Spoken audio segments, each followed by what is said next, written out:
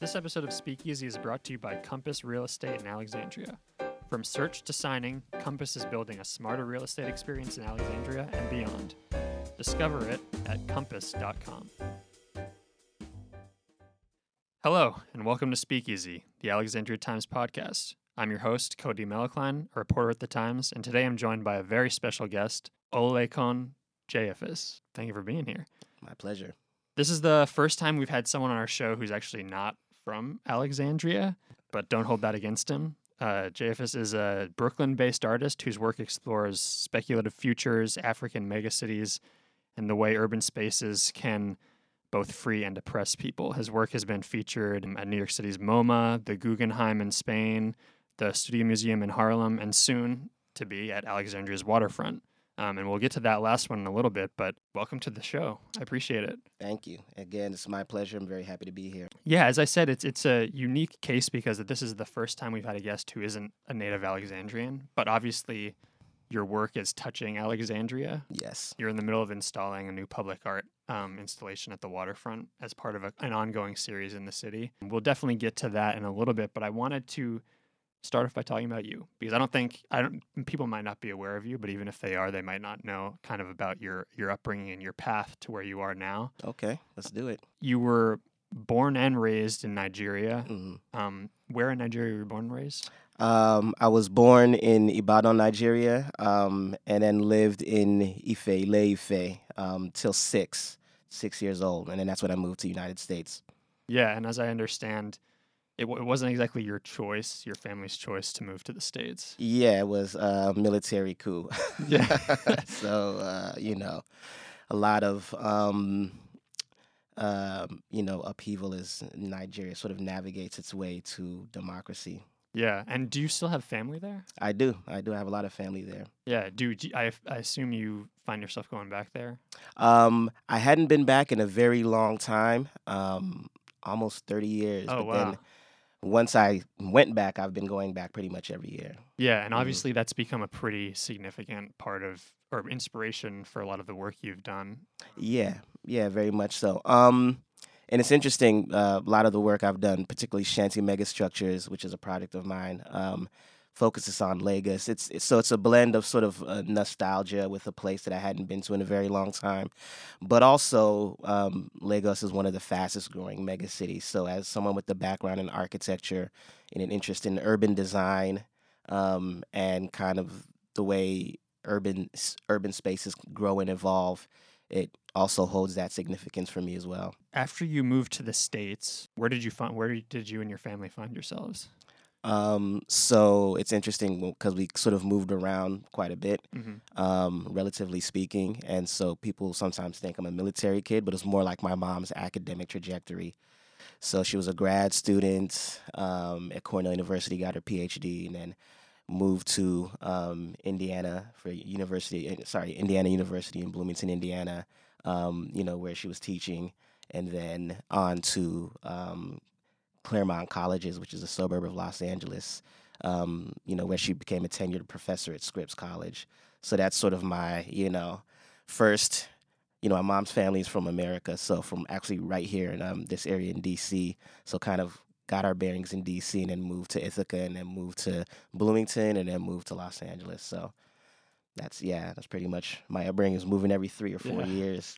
Yeah. And I mean, that obviously, I wonder how much that kind of informed the work you do, because it did give you exposure to a lot of different kinds of urban experiences, I would imagine. Absolutely.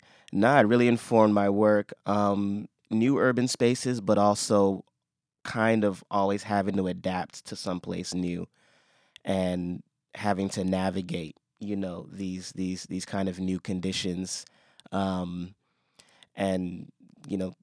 conditions being vastly different. When I moved from particularly Indiana to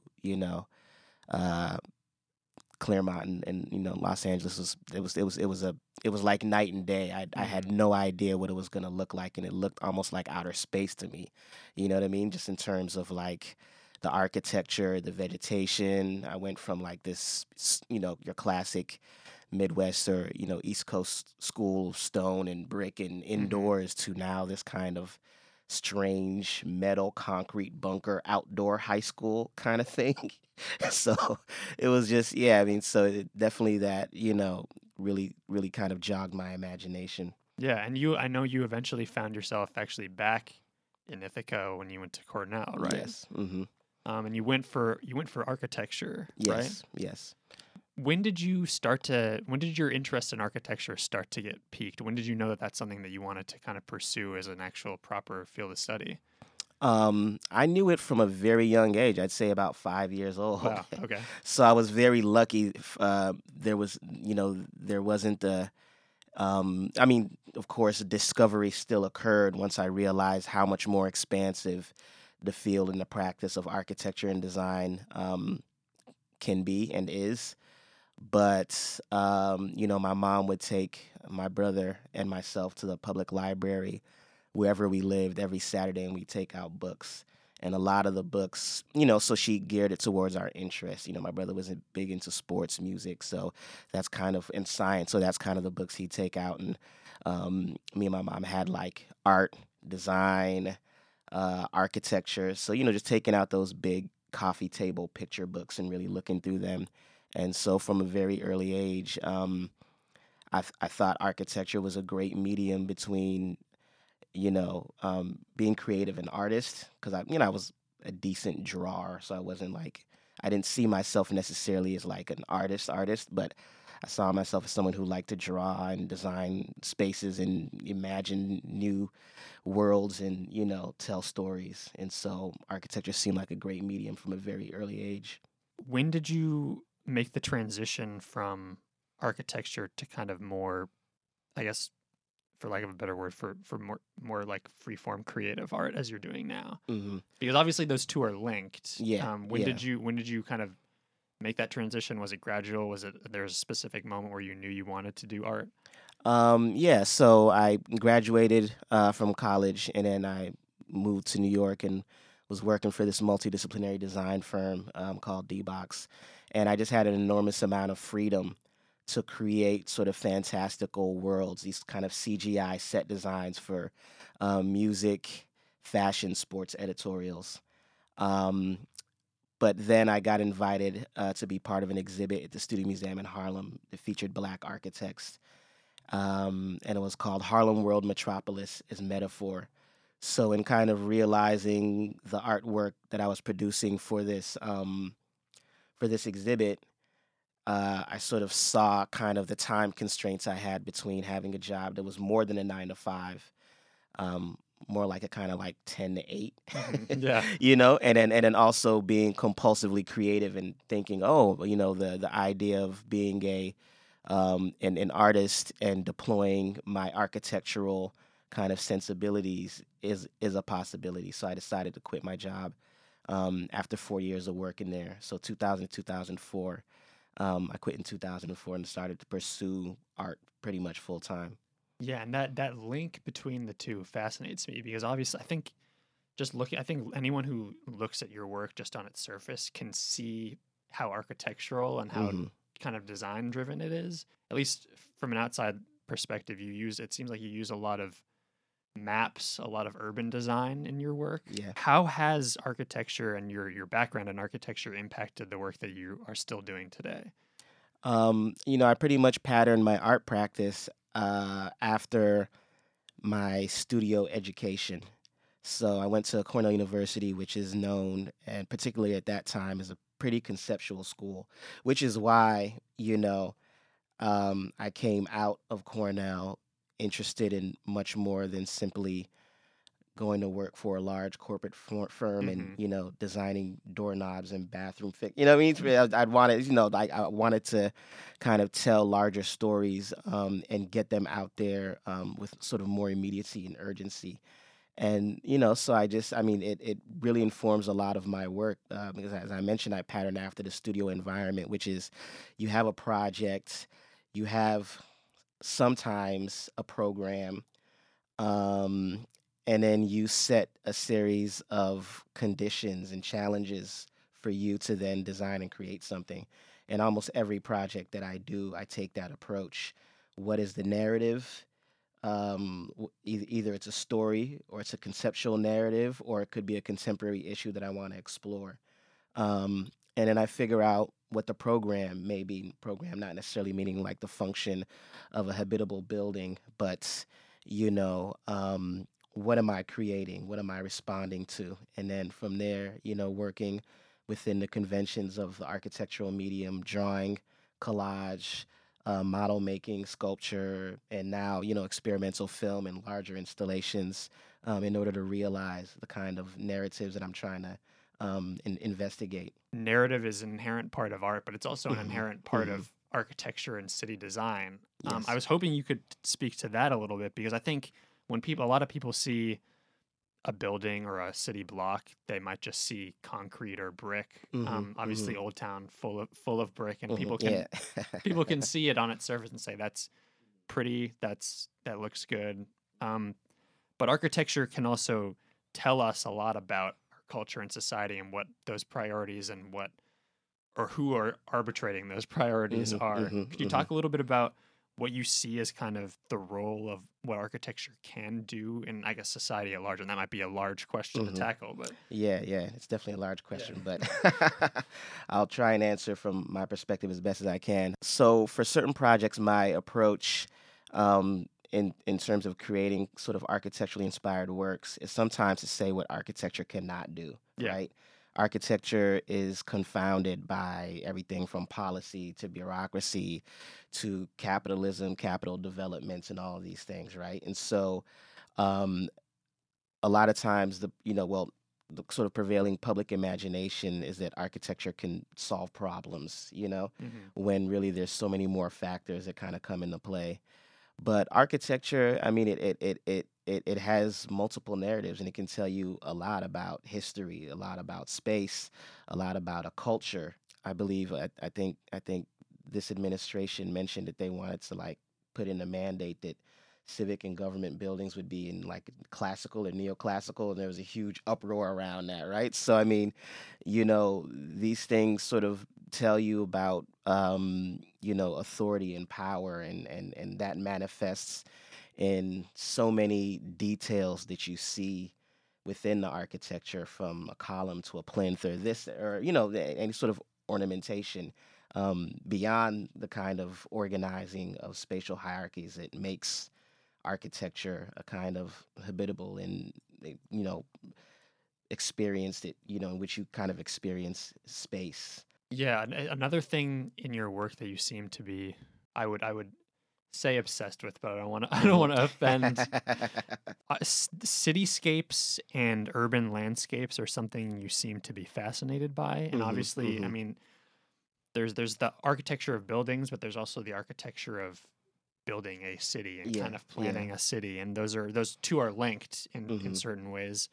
One of your series, I guess you could call it, it's settlements and city strategies, kind of Hmm. explores cities in a really unique way. Could you talk a little bit about that series and how you kind of view cities from a top down perspective as kind Hmm. of a, Hmm. a, a map, I guess you could say. Yeah. No, I love maps, because we kind of accept them as gospel when we Yeah. see them. But again, we also know the sort of unfolded Cartesian map is a kind of distortion of scale and space and size, and that's rooted in also decisions made by individuals who created those maps. And I also again love the kind of overall aerial view and looking down. I like patterns and patterning and sequencing. So, city settlements and urban growth strategies was an interesting project because it had sort of two parts. First, were a series of, I think, 12 to 16 abstracted planimetric organizations of kind of different ways of approaching city design and urban design. An interesting thing is those were based off a set of microscopic slides I found, um, of liquids of various viscosities interacting on that cellular level. And so, just looking through them, I thought, taking the micro and projecting it into the macro, couldn't this be a very fascinating way of thinking about organizing a city in public space and private space and commercial space and residential space and how it all meanders and interacts. And I was particularly fascinated with the kind of organic, sort of Hmm. self-perpetuating aspect of these microscopic images, as imagining a kind of city developing in a very organic way, of course with a set of parameters, guiding parameters. And so it was just exciting to do, these 12 to 16 different studies of what that could look like. And then they were accompanied by a set of perspectives. That was the city settlement aspect.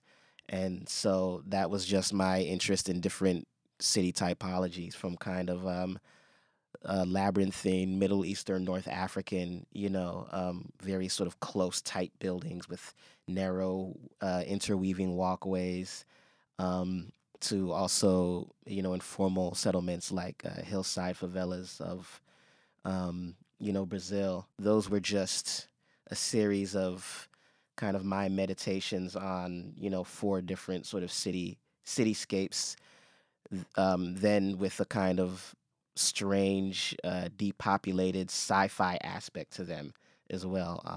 I don't think we've mentioned it yet, but sci-fi is also Yeah. very central to a lot of the Yeah. stuff that I do. So that project was a very fun one, and it's interesting because that project was my first pivot away from prior work, which was more kind of like it was a collage of architectural imagery and drawings and note taking, because I was trying to reconcile whether my architectural drawings could be considered artwork, because the art world is a very exclusive and protected community, right?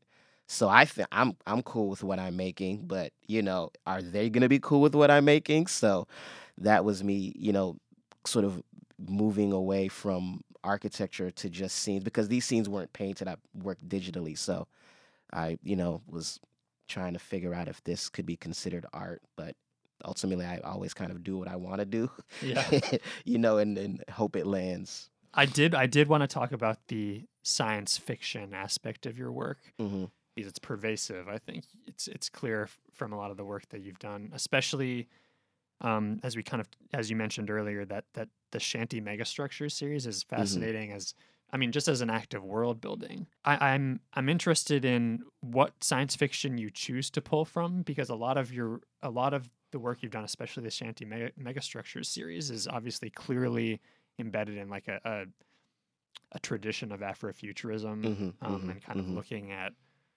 looking at non-Western cities as kind of sites that are worth exploring. Yeah, so Shanty Megastructures for Lagos, Nigeria.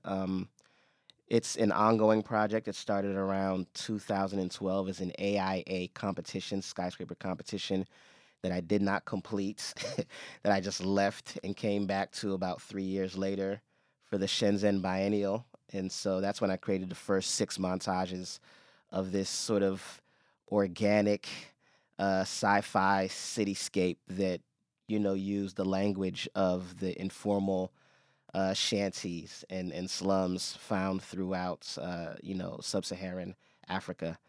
Um, I was very much inspired, by Lebbeus Woods, who, is an incredible architect that created a lot of these sort of fantastical drawings that engaged with, kind of politics and war, and so Lebbeus Woods kind of was the first sort of inspiration directly that let me know that, like, oh, I could have a life career, without necessarily building anything, but really these architectural drawings and investigations.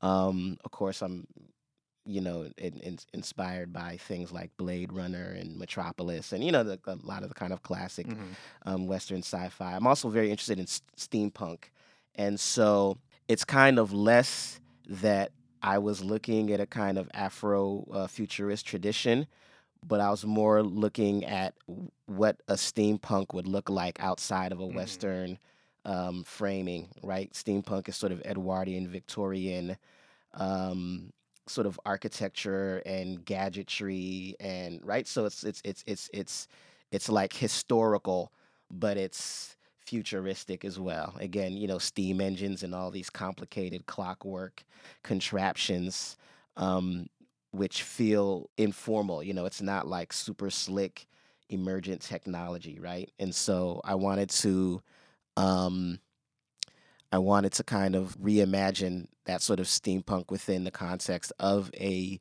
mega city like Lagos, and sort of reimagine what that would look like.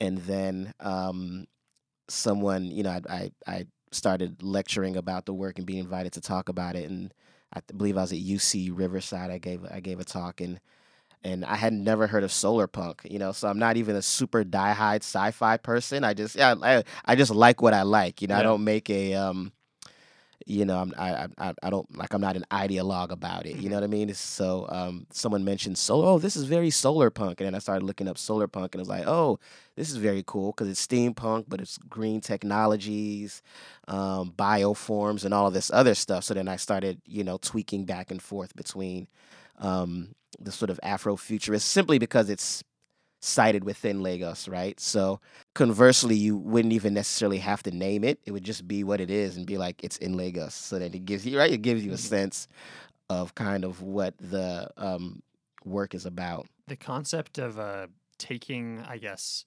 communities even within Lagos and elevating them to the point where, like, literally elevating them to the point Yeah, where yeah, they're very visible. That's obviously a clear focus of the series. Like, yes, I mean, for yes, people who don't know, it's essentially taking like these shanty towns and manifesting them as like skyscrapers you'd normally think of as kind of like high end developments. exactly. Yeah. That was very much at the roots of the first iteration of Shanty Megastructures, was all about visibility, extending visibility to these marginalized communities that are at best simply ignored, and at worst completely bulldozed and destroyed, and whole communities displaced. And so it was about, considering the fact that a lot of the urban development, large scale urban development, is always luxury condominiums, residential office complexes, but instead creating these informal settlements and slums at that scale of the sort of large scale corporate developments, and particularly citing them within areas of Lagos of kind of esteemed and privileged real estate. And again, thinking of science fiction, and sort of how not pervasive, a kind of imagining um, African or Black spaces are within science fiction. And so that became a sort of point of interest as well. And there's a project that I did that preceded Shanty Megastructures, was called New Lagos. It's a collaboration with a friend, colleague, Wale Oyejide, who runs a menswear line, Ikere Jones. So I created a series in collaboration with him of images that depicted certain sites throughout Lagos, but very much through a sci-fi lens. And neither of us expected that work to be as radical and as popular as it became. Till this day, it's probably the biggest thing I've done, and it probably projected me further, along in my career. Just because, I mean, he uploaded the images to his Tumblr page at the time, and then very quickly we just started, that, Tumblr, you could repost and so very quickly it just kind of, in a way, went kind of low level viral. But there's an enormous amount of interest in seeing images that juxtaposed um, Africa, Lagos, Nigeria, sort of market culture with science fiction elements. It's more radical than it should be, and it preceded things like Black Panther by 8 years or so. Hmm. So it's kind of interesting that it was just what we were doing, but I guess it just hadn't been seen. Yeah, and I think people are hungry, whether they are of those Hmm. groups or not. People are hungry I think for new so. stories and new Absolutely. worlds for Hmm. sure. Hmm. This episode is brought to you by Compass Real Estate in Alexandria. By pairing the region's top agents with technology, Compass delivers an incomparable client experience for both the first-time buyer and the seasoned seller. Visit Compass today on King Street or find them online at compass.com. as you're talking, obviously, it's should be clear that a piece of your work is it's focused on space, concepts of space, and to that point, you've done a lot of public art installations as well. Yes. Large scale public art Mhm. installations, kind of what you're doing in Alexandria as well.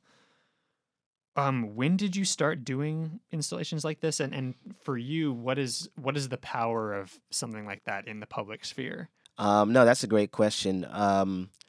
Public art really allowed me to be a full-time artist. Yeah, I can imagine. It really, because I was actually lucky when I first started doing artwork. I've just been entrenched in architectural visualization for a long time. I could do it in my sleep. I was quick at it, so I was able to just have a freelance, gig to pay, my bills and my rent, and just to live and then pursue art when I wasn't under commission. No, public art, I got really lucky. So I actually started an architecture practice called Freeform Deform with a couple colleagues from Cornell. And it's because we all kind of got laid off after the subprime collapse. So we decided, Yeah. instead of looking for jobs, instead of trying to drum up new clients, let's start this practice. And it's still being held by, one of my good friends is still, running it.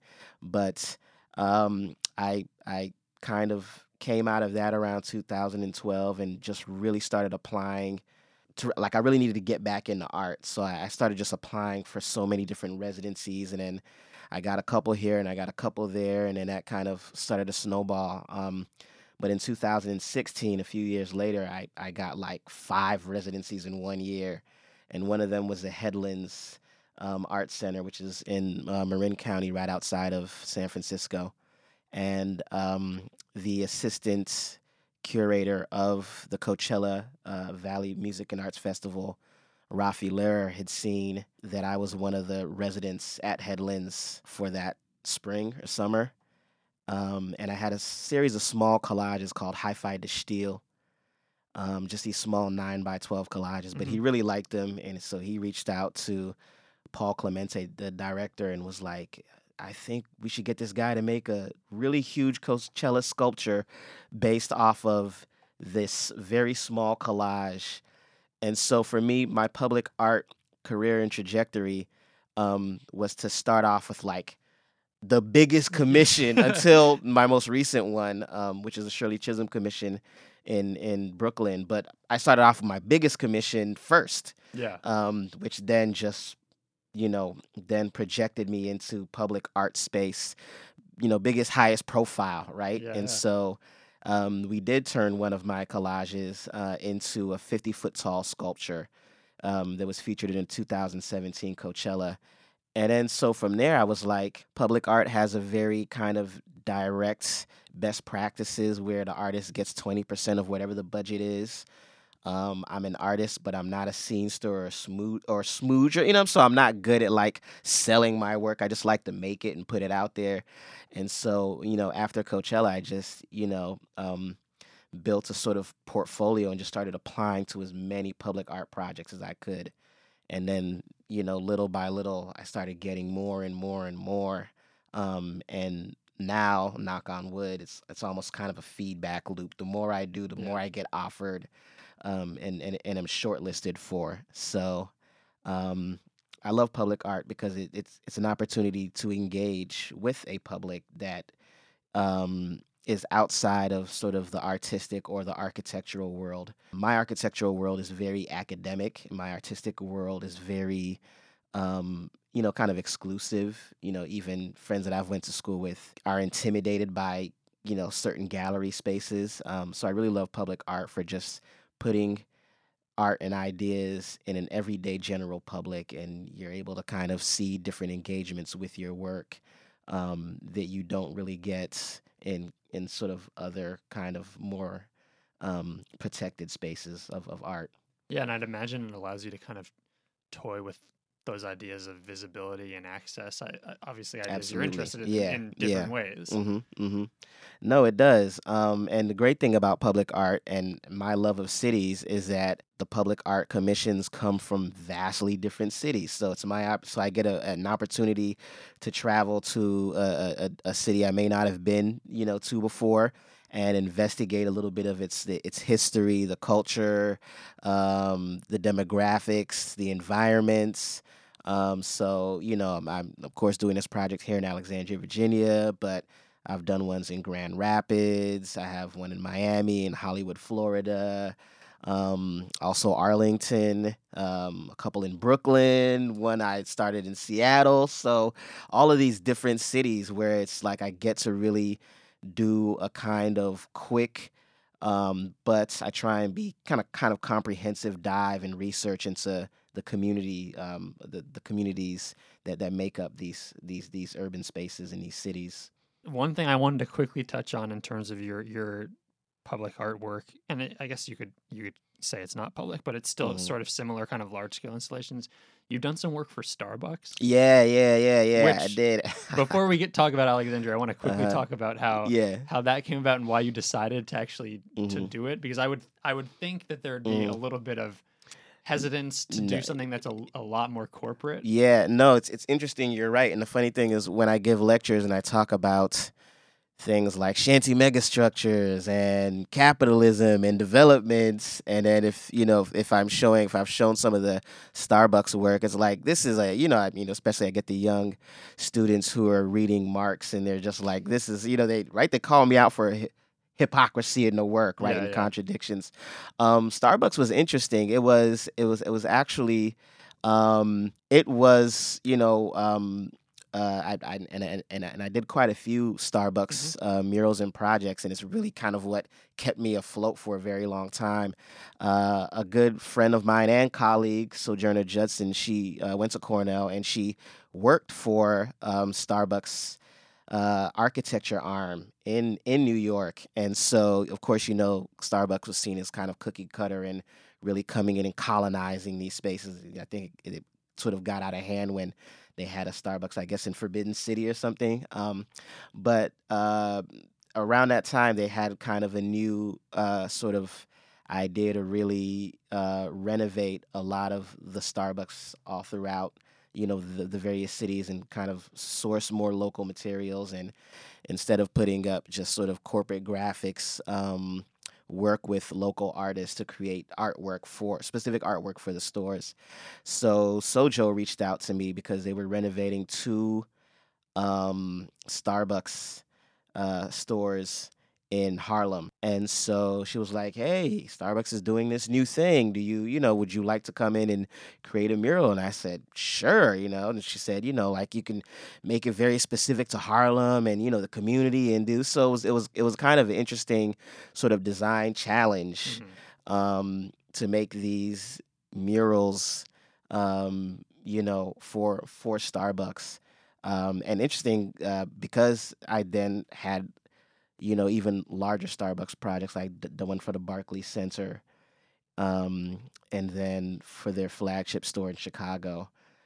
So between the Starbucks murals, which these two were like 20 feet, 30 feet high, and Coachella, I immediately had a public art portfolio. So my very first public art portfolio featured like these large scale hmm Starbucks murals, and then these and then Coachella. So yeah, I mean, for me, it was at the time, I mean, this started back in 2004. So, and I just quit my job, so it was less about deciding to do a very commercial thing and having an opportunity to create these artworks um, that would help me pay my bills, but were also, I mean, I'm always interested in kind of a design challenge. So each one was approached with kind of public art on a small scale. The majority of ones I had done were in New York, but I was looking, oh, now we're in the Flatiron District, now we're in Harlem, or now I'm in Brooklyn, and so I'm creating artwork around what's going on in the neighborhood and trying to reflect that in the work.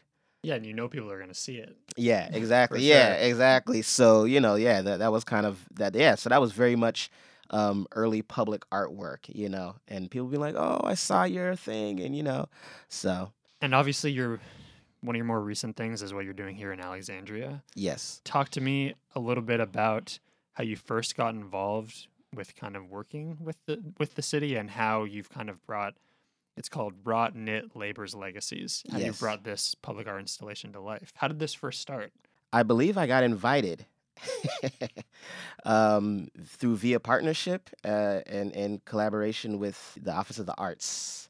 It was an invitation, and so kind of so sort of a short list was interviewed for I guess the one last year, and then they decided to go with the Mirror Mirror as kind of Hmm. the inaugural project, and then invited me back for this year to really conceive of a project in Alexandria, Virginia, that really investigated kind of the waterfront space, but also the history. And so I did I did sort of, handful of trips, just sort of taking in the building and the urban landscape and the language, but then also looking at kind of the history of Alexandria as a port city, Hmm. and then discovering, not even myself knowing, that it was the largest. Franklin and Armfield was pretty much the largest slave owning firm in the United States for the domestic slave trade.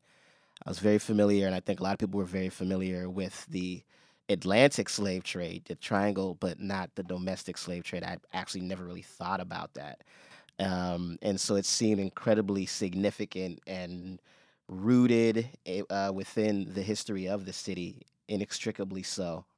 And so I thought it'd be interesting to kind of investigate how it is pretty much one story with histories that are uncomfortable to talk about. We tend to isolate them and separate them from the kind of general triumphant city of a history. This was an amazing merchant port city that, they had all of these exports and, tobacco and hemp and flour and then, but then there's this, kind of uglier side of kind of slavery, but it's never really viewed as kind of, it's the same, it's the same history.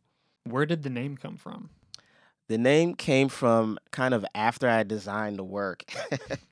So in architecture, we call that post rationale. So I was kind of looking at it like, I was like, I mean, I really thought very hard like about the name, but then I thought that it kind of had each word sort of had multiple entendres, right? So rot, things that are rots are kind of hard won, wrenched from the earth. So the kind of idea of resilience, um, and then knit is both the ground pattern, which is part of my installation, which references the history of Black and African American quilt making.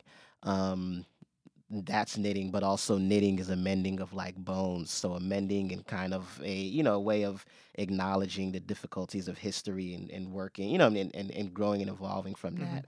So knit is sewing and knit is mending, and then labors, of course, labors both unethical, right? To put it very lightly, Yeah. but then just a practice of work and working, and then legacies. The fact that this is just one legacy, Um, and so, yeah, I thought, it might be a kind of lengthy title, but still, I think I felt it kind of captured what my installation and the artwork was about, is about. What can people expect from the piece itself? There's four bench like seating sculptures. Um, and again, there's a quilt like ground mural. Folks can expect to see these four profiles, two men, two women, sort of abstracted Black figures that embody kind of iconography that reflects some of the major industries of Alexandria Yeah. and its history. Yeah, I understand you tied to the history you're talking about. You had a hmm chance to go to the Freedom House. Yeah, yeah. So I went to the Freedom House, and I even did a couple community engagements, sit down sessions with members from the historic community here in Alexandria, Virginia, just to, it's still artwork, so um, it's not like a school lesson. It's some. I mean, I wanted to address certain things but not be like pedantic. You know what I mean? But I did want to have a conversation with folks from the historical community just to make sure that, the things that you know, the things that I am looking at were actually part of the history and did have a relationship with both, the enslaved and then freed Black community as well as the broader community of Alexandria. I'm very pleased. I'm very pleased and excited about it. It's interesting when you're designing something in the computer, you know what I mean, and you're building a model and you're making the drawings and you have your understanding of scale that's confined to the scale of your monitor, but then to see it on the ground and come together is always really exciting to then look at it and say, okay, I think, yeah, this was a good decision to position it. You kind of map it out in your mind, but when you can see it come together in real time, in reality, it's always a very rewarding feeling. Yeah, I can't wait to see it become a reality. Thank you so much for sitting down to talk with me, Olekon. I really appreciate it. Thank you for having me. I enjoyed this. Yeah, and thank you for listening, Alexandria. We'll see you next time.